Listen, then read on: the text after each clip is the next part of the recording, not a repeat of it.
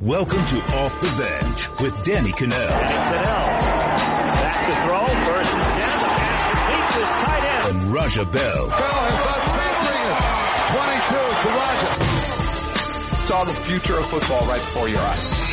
Just yell it out, man. He can't guard me. But did you get to see any of the Baltimore game last night? Baltimore Bengals? Of course I did. Yeah, I got in just in time to catch that, the AJ Green show, which was about as good as you get out there. I think he's one of the most underrated players, not wide receivers, players in the entire NFL, in large part because he's been on such a bad team. And the Bengals are they're like that team that's kind of overlooked because they're always kind of decent and they're not like the Jets or the Bills have been or the Browns. And they're not as great as, some of these teams that are at the forefront that are making the playoffs every year. So he just kind of gets lost in the shuffle of mediocrity. But you saw what he can do last night. And I mean, if you're Andy Dalton, you got to take that dude to dinner this week or even more. Like you got to get him some kind of gift after the show he put on. Yeah, I guess my question would be, because you got the Bengals now. I mean, in a division where it's typically, right, the Steelers and then the Ravens. I mean, the Ravens would contend sometimes, but I mean, when you're talking about the hierarchy of the division, you've got the Steelers, the Ravens, and then the Bengals are somewhere like in the middle. I don't know that anyone really trusts Andy Dalton outside of Cincinnati. They're sitting at 2-0 atop the division. Like, do you think that things could play out like this for them, or do you think this is just kind of early, the way the schedule is set up, and they'll kind of default to the norm? So, I think they're a good football team, but I think that's all they can be. And I think they're a little bit hamstrung at quarterback with Andy Dalton. He's the epitome of your game manager, right? Like he's not going to put a team on his back and go win the game for you, and yet he's not going to put you in a bad situation and throw a lot of turnovers. Although in this series against the Ravens, he's had more interceptions than touchdowns, which is why they've struggled so much against this Ravens team, which a lot of teams do. I mean, it's a really good defense. But I just don't look at this team and say, oh, this is a legit Super Bowl contender. Some of it has to do with Andy Dalton. Some of it has to do with Marvin Lewis, who for 15 years has been head coach of this team. One of the longest tenured coaches in the entire NFL. 0-7 in the playoffs, never made it through the wild card round. I keep looking at him surprised he makes it this long without getting fired, because in the NFL, it is a bottom line business. You look at results, and for whatever reason, the Bengals have not been able to deliver on those results. They've had their issues. They've taken, risks on guys. They've had an undisciplined team. You saw that happen with Vontaze Burfict, the linebacker, and the kind of history that they've had with the Steelers, getting guys in fights, a lot of personal fouls, unsportsmanlike conduct penalties. I just don't trust this team to make a deep run. But, I mean, maybe it's one of those situations where you look at it, hey, you keep trying, you keep getting close. One of these days they punch through. In an AFC, which is completely wide open, you look at it and you're like, maybe this would be the year that they kind of make a run. Yeah, so let me ask you a question, and this is, I mean, obviously Joe Flacco didn't look like Joe Flacco from game one, going 32 or 55. I mean, that's a lot of balls. 376 yards, but he had the bad mistake early. I thought the one pick early where he threw it out in front, he tried to lead the guy a little bit. That was just a momentum play. I think they never recovered from that. 2 TDs, 2 picks, and he was sacked 4 times. I don't want to talk about his play though, but I watch him and I'm watching body language, like when Lamar Jackson comes in for these packages, right? And you kind of said on the show yesterday that Lamar was going to have a wow moment. It didn't happen, but I kind of agree with you that eventually it will happen, like if they keep rolling him out there. But the more concerning thing for me is watching Joe Flacco and his body language when they ask him to split, out wide, or they throw him in the slot, while they've got Lamar under center to run this read option. He just looks like a dude who has no interest in participating in that. You're right, because he doesn't. And Troy Aikman talked a little bit about it during the game last night. He said any franchise quarterback wouldn't want to have to split out at wide receiver or change the way they play the game. And he is spot on right. The thing is, if you're Joe Flacco, you've got to realize, and I'm sure he does somewhat, that this is the future of the organization. That's probably why it bothers him even more, as he realizes, hey, I have to play great this season or I'm probably going to be out of here. And it can be very frustrating. It takes you out of the flow of the game. But when your offensive line is struggling that much and they only run for 66 yards in the game, you've got to do whatever it takes. And at that point, I think if you're Joe Flacco, you say, hey, maybe Lamar Jackson is a weapon we can use that will keep some of these defenses off balance. I was flat out saying, why don't they play Lamar Jackson last night? Like, I was watching Joe Flacco struggle with protection, and you're like, hey, why not put in a quarterback who can escape if there is that kind of pocket breakdown where you don't have the pass protection. But for me, I am with you. I did not like the body languages. Flacco's never been a guy that's going to go out there and be a rah-rah type, leader that's going to be out there, showing a tremendous amount of emotion or energy. But I am with you. I thought he looked a little bit, and maybe it was due to the pass protection, the lack of it, but I think some of it was he's getting a little bit irked by Lamar Jackson coming out there. And even worse, when you try him in these plays and they don't work, then you're frustrated because you're thinking, oh man, like what, why are we doing this? Then you start looking over at the offensive coordinator and say, well, what's the point?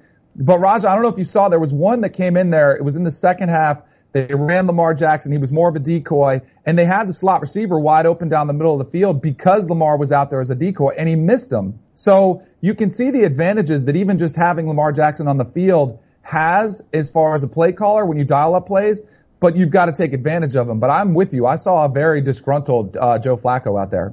Yeah, I agree with a lot of what you just said, and they got to figure out how to run the ball or they're not going to have much of a hope. Hey, but let's keep it moving to some games that will be coming up this weekend. They got some pretty big games on the slate. The first I got here is the Vikings and the Packers. Obviously there's some concern about, why can't I call his name? Aaron Rodgers. Yeah, Aaron Rodgers, sorry. And whether he'll be able to play. I can't call his name. It's right here on my rundown, Aaron Rodgers. But anyway, if both of these. He's one of the greatest of all time, but what are you going to do? If both of the teams are healthy, right? Obviously, they have Aaron Rodgers in Green Bay, but you would make the argument that the rest of the roster is probably better in Minnesota defensively and with some of the weapons that they have there. Who's got the better squad? Like, who do you give the advantage to in this game? It's not even close, Raja. It's the Vikings. With or without, whether they're facing Aaron Rodgers or not, the Vikings are just better at skill position on offensive side of the ball, with Stephon Diggs and Adam Thielen, Dalvin Cook coming out of the backfield. And then the defense is one of the top defenses in the entire NFL. The Packers just don't have that much to work with. And the thing that's really interesting for me is this is going to be a tough call for the Packers to make, I think, because I think Aaron Rodgers is going to want to play. I think he's going to say, I can play, let me suit up. He doesn't need to practice. He admitted as much when he was asked by reporters, said, hey, what do you need to practice to play? And he simply said, nope. Like it was a one word, nope. And he was like, are you kidding me? I've been in the league forever. I don't need practice. And he's right. But I think this is one where Mike McCarthy and the management needs to come in and make a decision about, all right, do we want to protect our franchise in the future and roll Aaron out there and no matter what, I think we could all agree he's probably not going to be as mobile as he normally is.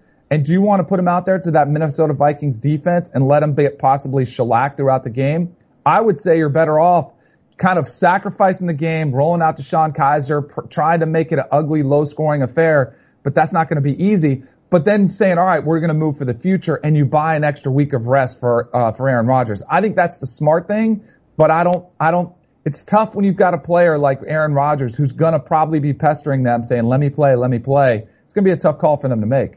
Yeah, and it's tougher in football than it is in basketball because you've got less amount of time to really secure your playoff positioning and whatnot. I think for me it depends on whether that's an injury, obviously, that he could make worse, or if it's something just that it's a pain tolerance or pain threshold type of deal. But I agree with you in that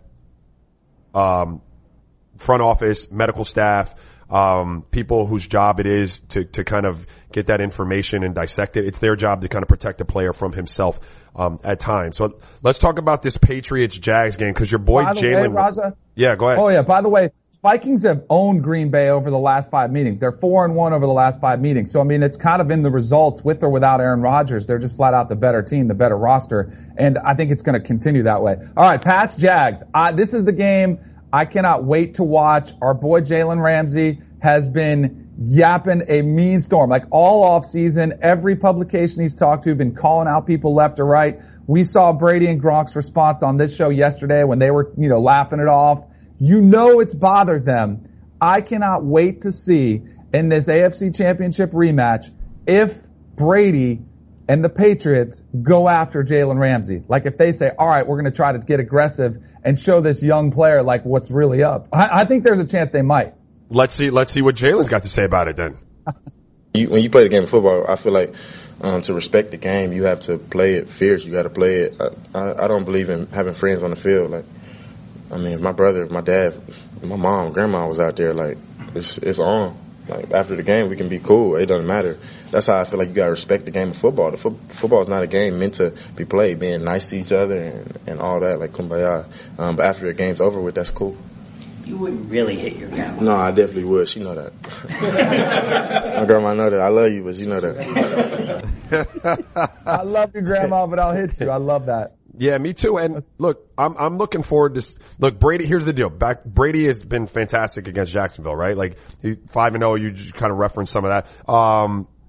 I'm not really I'm not trying to get caught up. If I'm the Patriots, Jalen can get caught up in this matchup. I feel like, when I was a defender, right, and when I played basketball, my job was to get under your skin. I was the guy that wanted to get you riled up, try to see if I could get a Kobe or a Ray Allen or a Manu Ginobili or D Wade to get engaged in this one-on-one battle with me and kind of forget about whatever the game plan was offensively. And I felt like as the defender, it lent itself to me and my team being more successful if I can do that. And so, I think you saw the Patriots in their press conference take the right approach. Like, while Jalen can have this attitude, like the Pats can't. They have to just be business as usual. They can't really concern themselves with Jalen. Now, clearly there may be some scheming and game planning to maybe not target, his side of the field or whoever he's on as much because he's a very quality player. But in terms of getting caught up in the back and forth with Jalen Ramsey, like, you can't do that. It only hurts an offense. It could help a defense, but it only hurts an offense.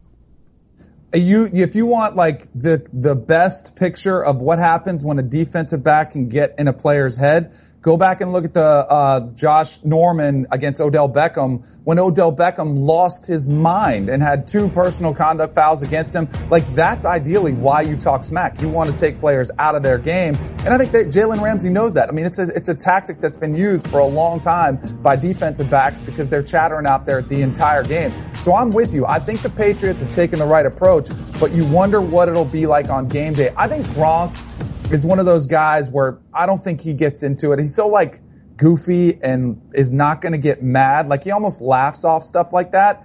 And I think it's to the point now where what are you really going to say that really is going to irk somebody that bad? Like, is there any dirt you have on him? Because that was a lot of the accusations that were made against Odell Beckham. There was some really nasty, questionable things that were being thrown around him, around the NFL, rumors about his lifestyle off the field. You can kind of guess where I'm going with that. And so players would use that on the field, and it really bothered Odell Beckham Jr.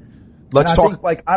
Yeah, go ahead. No, I was just going to ask you, and I didn't mean to cut you off, but obviously we got a little disconnect because of the situation. But just in terms of the game, because I mean, we're talking about on the field, in between the lines, like, player to player stuff, but these are 2 teams that you could potentially see, in an AFC championship situation, right? Like, what do you think the Jags and that defense, with Blake Bortles and another year under their belt are ready to take the mantle from the Patriots? Or are you just riding with Tom and crew? So my preseason pick was the Patriots to the Super Bowl, but in this game specifically, I do feel like Jacksonville has the edge. Their defense is better. I think Brady is still trying to figure out some of his offensive weapons. Who's he going to be throwing to? Who's going to emerge as his top target other than Gronk? Like, you can only rely on Gronk so much. You've got to be able to spread the football around. They're signing guys like Corey Coleman, trying to find a receiver to step to the forefront. I think this Jaguars defense is going to have its way as far as pressuring Brady. And if you, as great as Brady is, if you can pressure him with just 4 guys up front, it changes the outcome of the game. Because it's just, he's not a scrambler, and he can only do so many things where he gets the ball out of his hands quickly. So I actually like the Jags roster. The thing to keep an eye on in this game is Leonard Fournette. Been out with a hamstring injury. How is he gonna be impacted in this game? He says he's getting closer to playing. This offense isn't built around Blake Bortles. It's built around Leonard Fournette. All right. Well, let's move over to the NFC East, and we got a game, traditional like power struggle in that division. You got the Giants and the Cowboys, and let's start with the little sound we got from the Giants safety Landon Collins regarding Dak. Honestly, it's just like you said, we just really got to focus on stopping Zeke, making sure that every run gap, we playing our gap assignments, making sure we close the air out of their offensive running game. If we do that, put the ball into Dak hands, I think we have a better shot at winning. Challenge accepted. Challenge accepted. Yeah, that's one of those things, Danny, where like, I think he was led into that question. I don't think he meant it the way it came out, but it certainly came out. It was a genuine emotion. And I think a lot of people feel like that these days, that if you can get that run game and Ezekiel Elliott stop, that Dak Prescott isn't going to give them the same opportunity to win. But I don't think he meant to say it, which is like, that's a shame for me. I want guys to say what they mean to say. I think he was led into that question. But what are your thoughts on what ultimately was said? So Dak Prescott's response was challenge accepted. I love it. I mean, again, it's one of those things where you're just stating the obvious. Like if you want to stop this Dallas Cowboys offense, you've got to have to stop Ezekiel Elliott. I am very concerned about Dak Prescott's future as the franchise quarterback of the Cowboys. This is one of those games, and I know it's early, but this is the year, in his third year in the NFL, where you're trying to judge, do we keep this guy for the future? And to me, it feels like right now he's kind of in that middle zone, like a Ryan Tannehill, where you kind of had some success, but you don't know, and it's a bad spot to be in. He's got to get better when they don't have the run game. And because he got pressured in their week 1 matchup. He got 6 sacks. He's running for his life. They have no ability to run the football. If you do that, he's been exposed as a passer who can't just put the team on his back. And this feels a game like me, like the Giants are every team that they face is going to try to be shutting down Ezekiel Elliott. The biggest issue for me is the loss of their center, Travis Frederick. The center is the quarterback of the offensive line. He directs all the protections, kind of the most cohesive aspect to the offensive line. And if he's not there, I think you've seen how much it's hurt that offensive line. I got you. All right. Well, we went a little long. I wanted to get to a couple other games, but there's some good ones out there. You got the Panthers and the Falcons, the Chiefs and the Steelers. Anything real quick on those before we go to break? I think Panthers, Falcons, this is one of the toughest division, I think, in the NFL, the NFC South. For the Falcons playing at home, it sure feels like a must-win situation. Steve Sarkisian, watch out for him. We talked about the Falcons in the red zone have got to get better. And then let's see how the Panthers are without Greg Olsen. With that foot injury, he's out extended period of time. I think DJ Moore, watch out for the rookie. He's got to emerge as a target. Didn't have any catches in week 1. First-round draft pick, got to get him involved. And watch out for a heavy workload for Christian McCaffrey in this offense, because Cam, as great as he is, they've got to find somebody else to kind of help him out. You think Ben plays for the Steelers? I do. I think he's a guy that doesn't need to practice, and he's probably like, hey, I got an elbow issue. Why risk it? So I think he'll absolutely be out in the field. I got you, bro. Let's go to break real quick. So Danny, let's keep it moving, man. Let's get to a full slate of college games on Saturday. I got this whole rundown, but like, what game are you most looking forward to this weekend? I'm here in Dallas for Ohio State TCU. I'm more interested in the LSU Auburn game, which we're going to get to in a minute. But this Ohio State TCU game is going to be interesting, because really when you looked at Urban Meyer's suspension, it was like, oh, all right, they'll be fine in week 1 and 2. They play Oregon State. They play Rutgers. It doesn't matter who could coach. You or I could coach that game. This one does feel like, hey, it's a top 25 opponent. It's neutral site, but it's in Arlington, which is right down the street from TCU. So it's essentially a TCU home game. And you wonder, like, hey, is this the time they get tested? Is this a potential slip-up game? Vegas has them as a heavy favorite. They're a 12.5-point favorite. I still look at this team, and they have handled their business. They've done exactly what they needed to do for those first 2 games, blowing out both their opponents. And Dwayne Haskins looks like he's taken this offense to the next level so far. Like, has looked pretty close to flawless.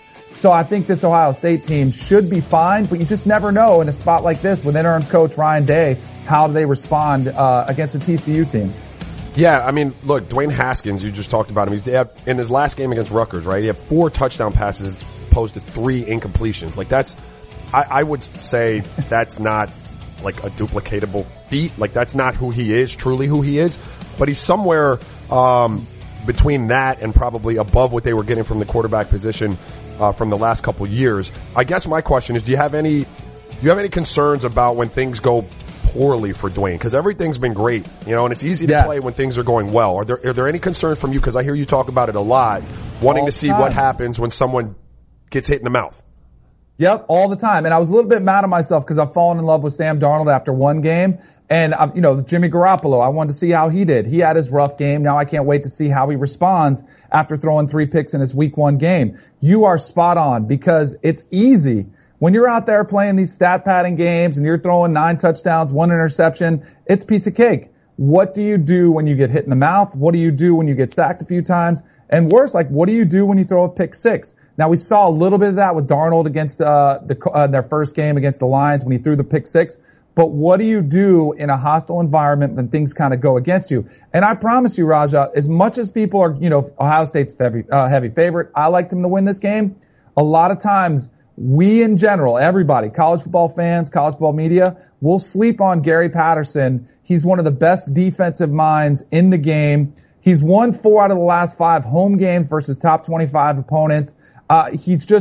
He has a way for game planning for guys, and he's going to create some things. He's going to present some issues for Dwayne Haskins early in this game. So it'll be a really good judge to watch and see how he responds against the top-tier defensive coordinator. Texas and a head coach. TCU's crazy because every year I look up and they're ranked like number 15 in the country. Yep. Always. Yeah. Every They're year. a model of consistency. Yeah.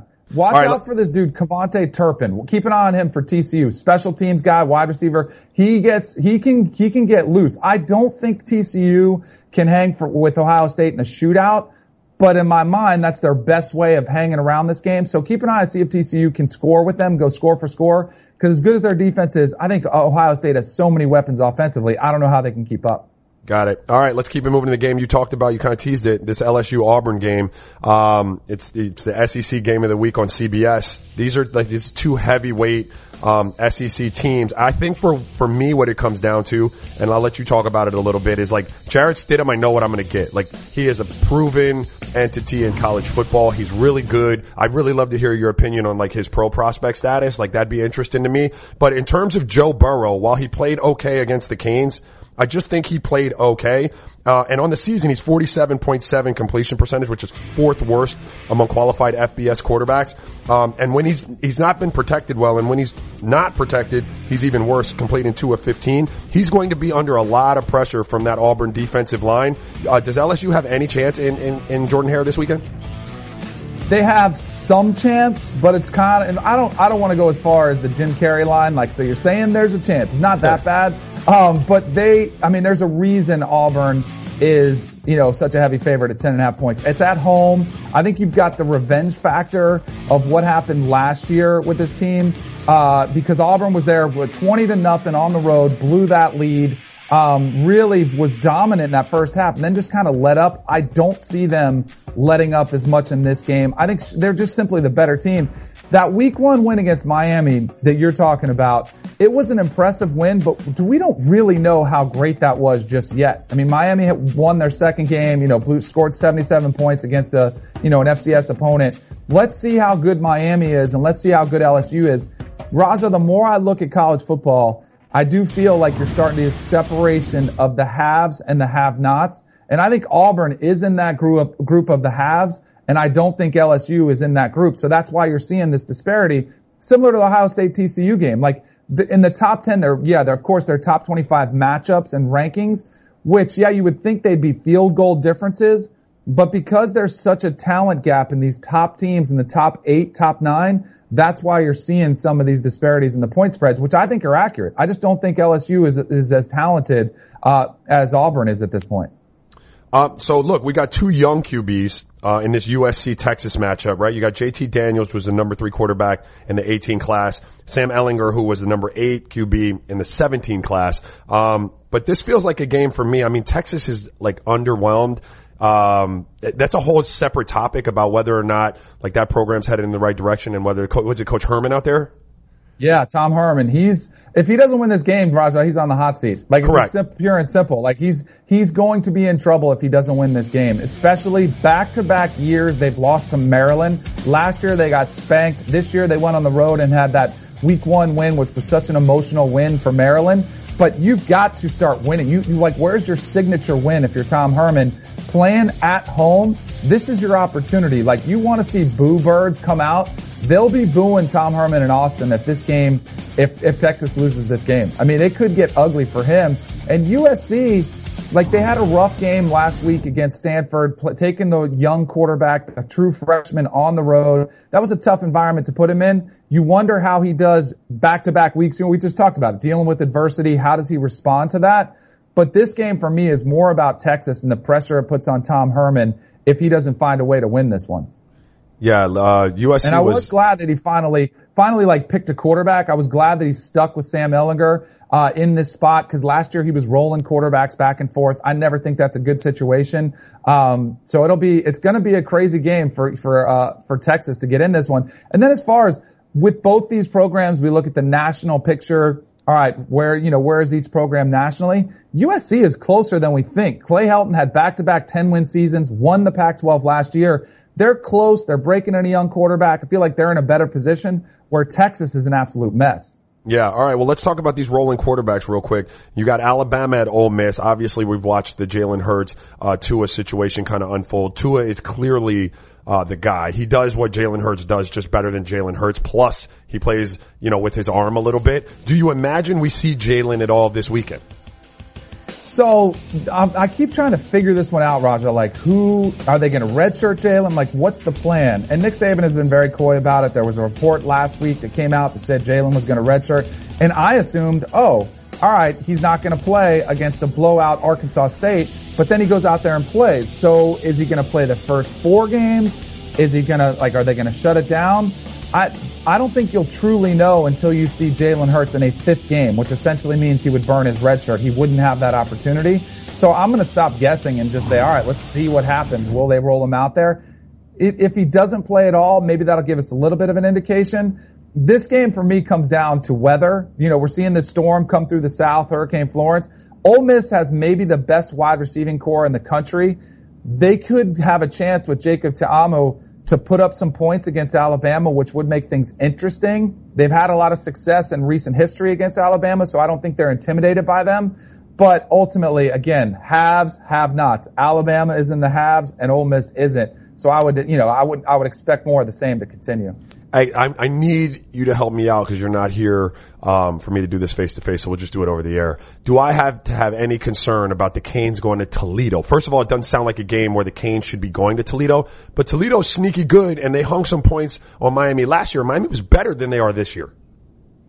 Yeah, I don't think they should be that worried about it. I'm more worried about Florida State against Syracuse. Like, that's, when you're playing against a MAC opponent, you should be able to handle your business. Florida State, 3-point favorite. I got, bets on the line with Hannah. Like, we're running those out there. I'm much more worried about Florida State. I think your Canes are going to be fine. I think they'll be fine in this one. All right, cool. I appreciate that. So let's go. I would like to see them develop another quarterback, though. Start getting some of these other guys in the rotation. N'Kosi Perry. Like, they've got to figure out who's going to be their quarterback. And unfortunately, I don't think it's Malik Rozier.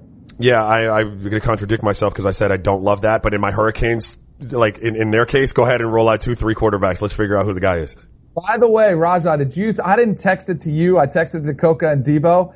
Did you see there's a team that's knocking off the backpack? No. There's another turnover backpack. Yeah. Charlotte, University of Charlotte broke it out. They had a game last night. Except the thing that they got over the Florida State backpack, it's actually a pretty sweet Louis. Like, it's a Louis bag. It's got like the shark logo on it. It's a Supreme edition. Yeah. Like, it's pretty tight.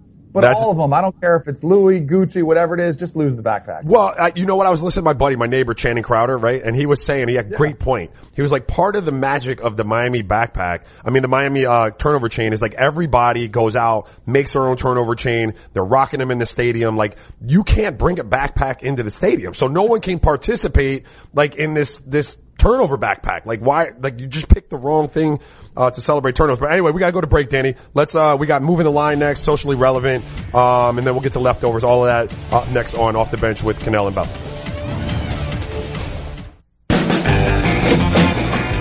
Hey, welcome back to Off the Bench with Kanell and Bell. Look, Danny, we got a segment, obviously Moving the Line. I hate to rub this in, dude, but I know how competitive you are. And entering week 2, you're 2-4. Do you have any idea what I am? Yeah, I know what you are. I don't well, for those of you who can't see the graphic that's like squarely in front of me, it's really bright. I appreciate that. I'm 5-1.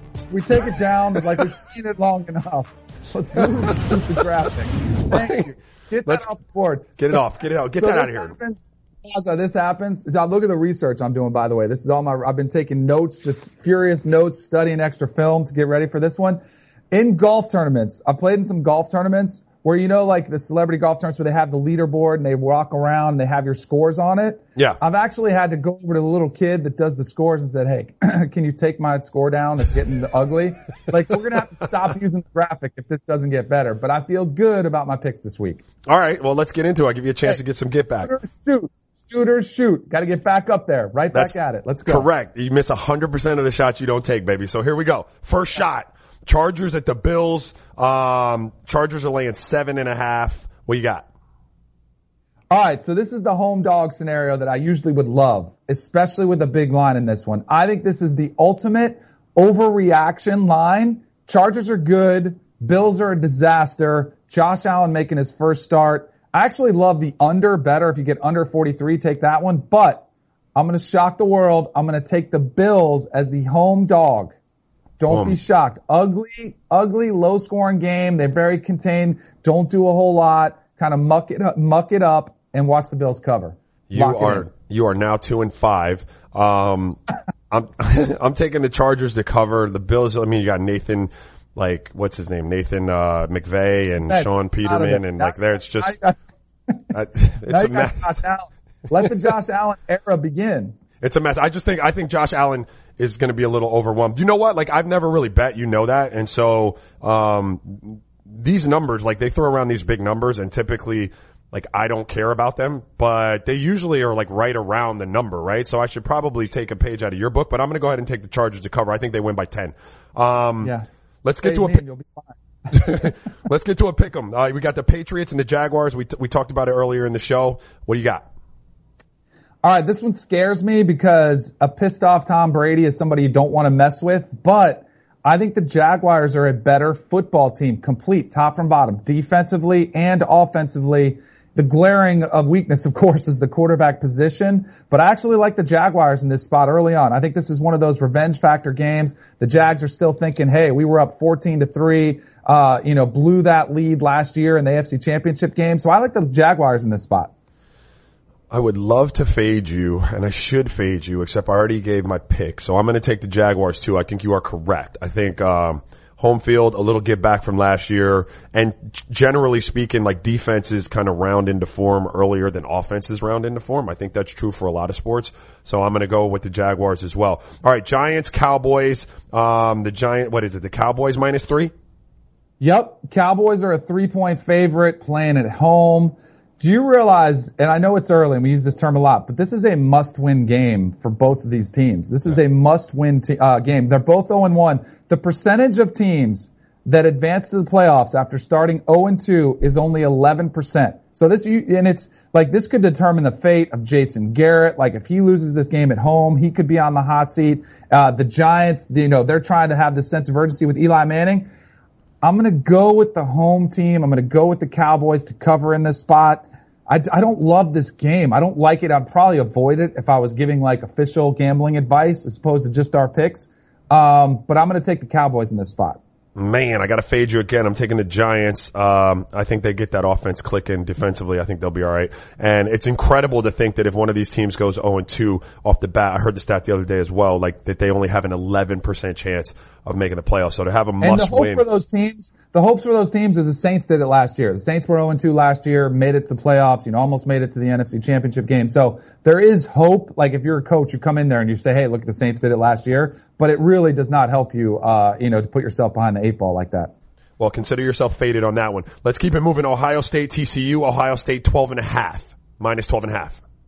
All right. In this game, I actually love the over the most, but since we don't do that and we put us in a tougher spot, I'm going to take Ohio State to cover haves and have-nots. This game scares me a little bit. I think Ohio State late in this game could pull away with that closeout touchdown.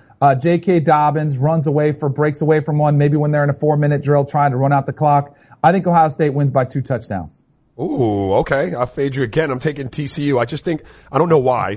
I have no analysis on it. I just feel like it's going to be a little. Just fade me. Yeah. I got all these analytics written down here. Yeah, just fade me and you'll be fine. It's a general rule of thumb. Fade Danny. We'll be good. All right. Last one. LSU Auburn. Auburn -10.5.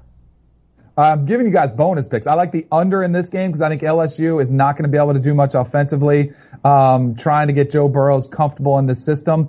I like Auburn at home. I think this is the statement game for Auburn, where after this game, we're talking about Auburn as a playoff contender to possibly go toe-to-toe with Alabama. I think this is an Auburn win in blowout fashion where they kind of put their stamp on the season early and kind of announce themselves as national championship contenders. I agree with you. I'm taking Auburn. I think like Clemson and Bama, they get that defensive line credit, but I think Auburn's is real and they're going to be all over Joe Burrows. I think it's going to get ugly for them. So I'll take Auburn at home. All right, real quick, Danny, there's a huge boxing match. Are you a boxing fan? Nah. Are you? Right. Like when Conor McGregor's fighting Floyd Mayweather, I'll throw that on. It's just boxing has kind of gone by the wayside. Like where are the superstars? And I know Triple G is a guy who's kind of emerged as this, star of the sport. It just doesn't do it for me. I don't know. Well, I like the big matchups, and this weekend you got Triple G and Canelo going at it, and right now we got a little sound from Brian Campbell on the fight. So let's see what he's got to say. Look, a lot of us thought Gennady already won the first time around. We're 1 year later. We can't look past the fact that Gennady is 36 years old. But how we handicap this fight is no different 12 months later to a certain degree than the first time around. If you're telling me I can pick a guy in Golovkin who's the bigger fighter, the bigger puncher, throws more punches overall, and maybe coming into this rematch is filled with a lot of anger, a lot of spite at how things played out over the last 12 months, has a lot of pressure to get that career-defining W. It's going to be hard for me to pick against Golovkin, but if he's going to do that, here's what it's got to be.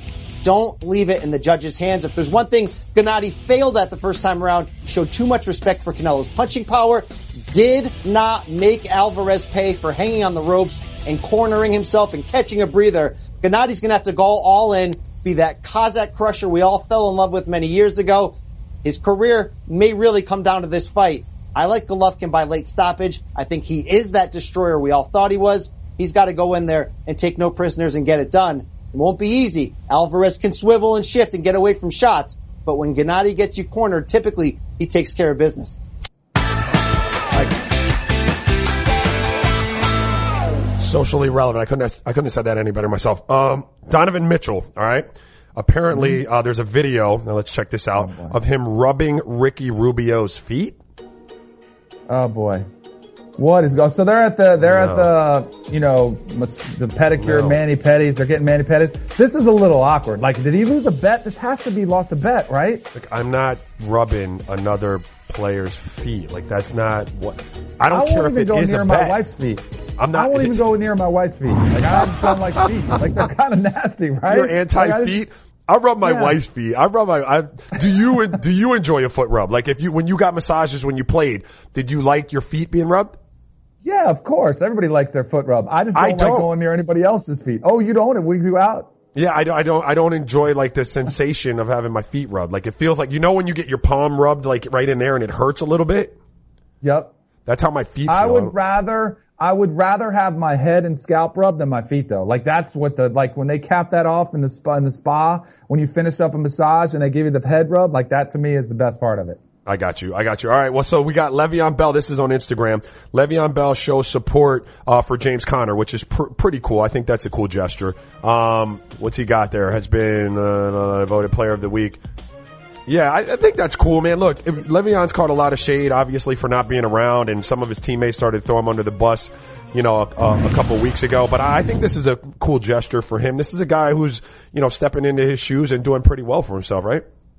I'm sure they have a pretty good relationship. Like, James Conner's a great kid. He played at Pitt. He's a cancer survivor. I think Le'Veon, the only thing I'm skeptical of is that Le'Veon has realized he's taken a hit as far as the public perception of him, which, right or wrong, I think it's just a fact of the matter that Steelers fans, his own locker room, they're all saying, Le'Veon, what are you doing? Like, we don't, we need you back, or just leave us alone. I think there's part of me, the skeptic in me, that says he did this just to try to gain back some public support from the Steelers fans, from his teammates. But ultimately, like, I think he does get along with James Conner and he likes the guy. So I don't think it's a huge deal. Maybe I'm reading too much into it. I think people have made this out to be more than it is. This is a guy about his money. You know what I mean? Like, I don't think that he has the animosity towards his teammates. You can have a great relationship with your teammates and even your coaches on a team and get sideways with management. And I think this is one of those situations. So Cubs, what is he? First baseman Anthony Rizzo travels in his full uniform, on Instagram. Like, what? This is fantastic. Doesn't this remind you of high school? Like, that's the first thing I think of is it reminds me of high school. Like, you go back, you traveled in your unis, you didn't have a locker room, like, you just showed up and it was the best. Like, I missed those days. This, to me, a lot of baseball teams at this point in the season, they start doing theme stuff. Joe Madden, this Cubs team, has been getting challenged from the Milwaukee Brewers, so they're doing something to try to loosen themselves up. And that's a typical trick from Madden is like, hey, let's do a theme trip where you travel in some sort of costume. And Anthony Rizzo's like, all right, I'll travel in my uni. I kind of like it. You like the uni? Come on, man. You can travel in a costume and you pick your game uniform?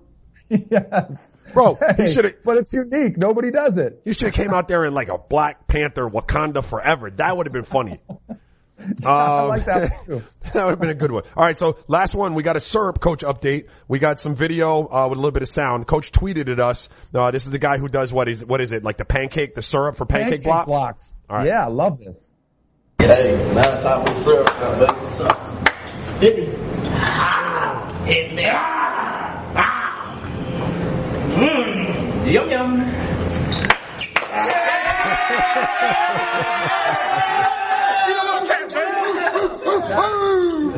So great. I can't tell you. That is my absolute favorite thing that any team across the country, whether it's college, pro, turnover chain, get that out of here. Give me some syrup, man. Give me some syrup for the big boys up front. I love it. I actually like that too. That's pretty cool. All right, we're going to go to break again. Coming up next, we've got some leftovers. We'll talk D-Wade, Kyrie, Michael Kendricks, and Davidson beat the brakes off of somebody. All that's up next on Off the Bench with Cannell and Bell.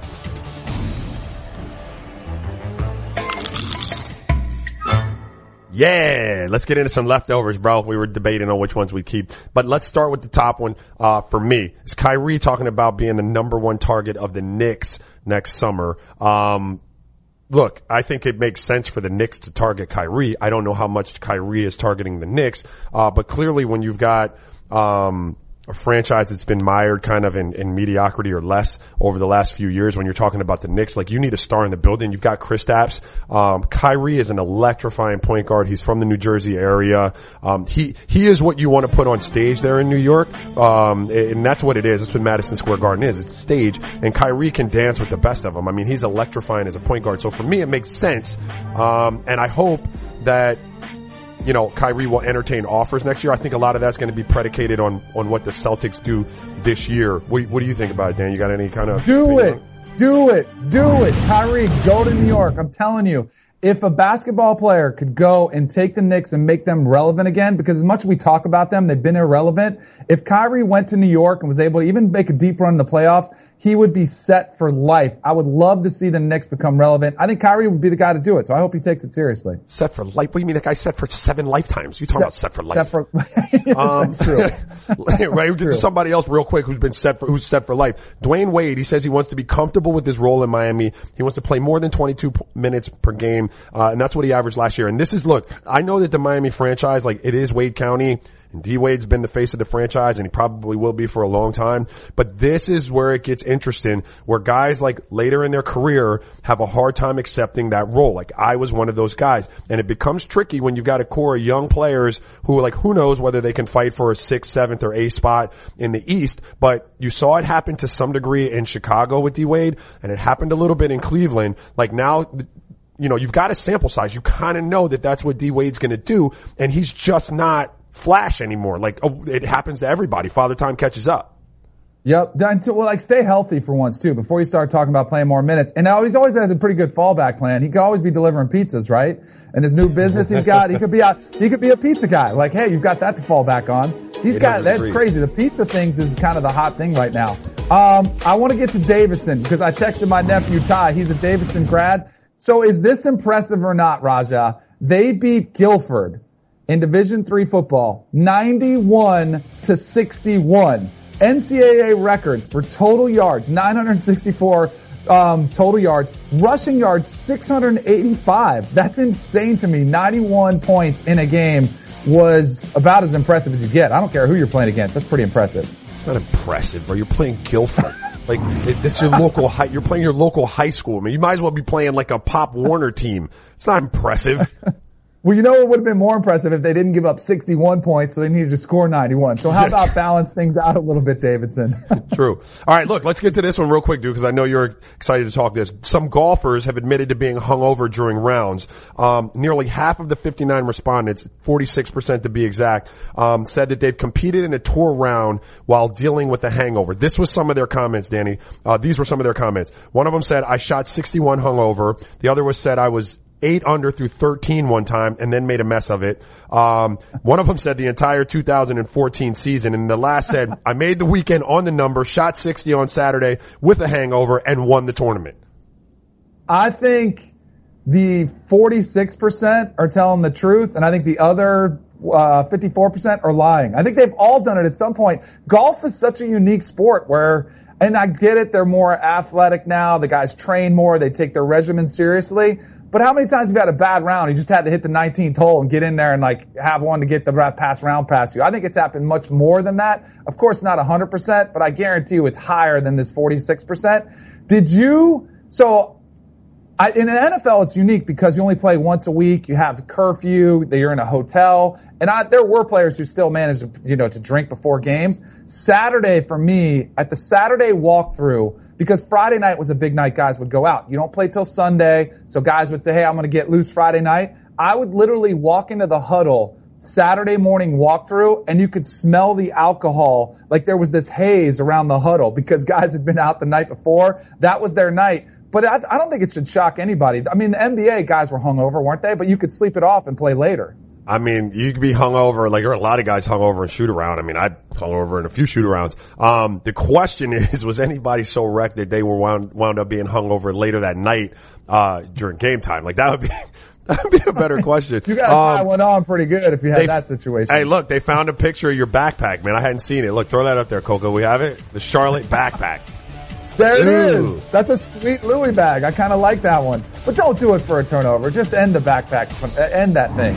Those are impermissible benefits, bro. You can't be giving out Louis V backpacks. Like that's gotta be a violation. It's probably a knockoff anyway.